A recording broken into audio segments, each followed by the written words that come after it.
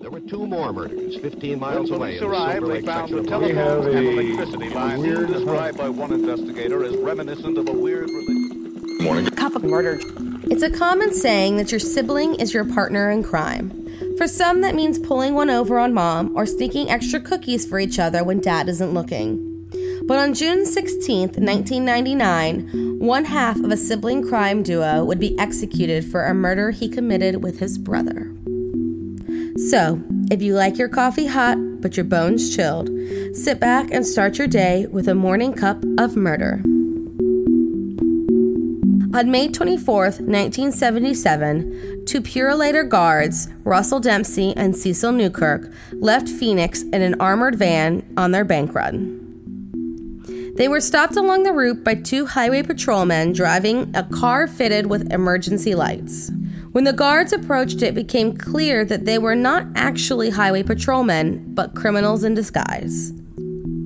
The men, who it was later determined to be the Poland brothers, took the guards captive and removed close to $300,000 in cash. The next day, authorities found the abandoned van, but no sign of the guards. That's because Michael Poland, one of the brothers, rented a boat at the Lake Mead Marina and took the guards, who were in a custom-made canvas bag that were weighted down with rocks, and dumped them into the water. About 3 weeks later, the body surfaced in Nevada. The Poland brothers, who were on a spending spree in their hometown, were found after investigators checked the registration of a truck that had been pulled from the sand near the site of the guards' deaths. It was registered to one of the brothers, and they were arrested nearly a year after Newkirk and Dempsey went missing. The Poland brothers were sentenced to 100 years for federal kidnapping and robbery charges in 1979. And in 1982, they were convicted of first-degree murder. Finally, on June 16, 1999, more than 2 decades after the murder, Michael Kent Poland was executed by lethal injection. When asked what his last words were, Michael said, "I'd like to know if you're going to bring me lunch afterward. I'm really hungry." Thank you for joining me in my morning cup of murder. Please join me again tomorrow to hear what terrible thing happened on June 17th. Don't forget to rate and subscribe and let me know how you like it.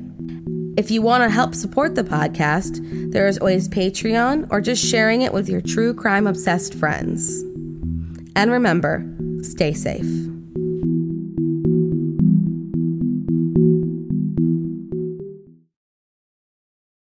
Thank you for listening to Morning Cup of Murder. This is a daily podcast that tells you what happened on this day in true crime history.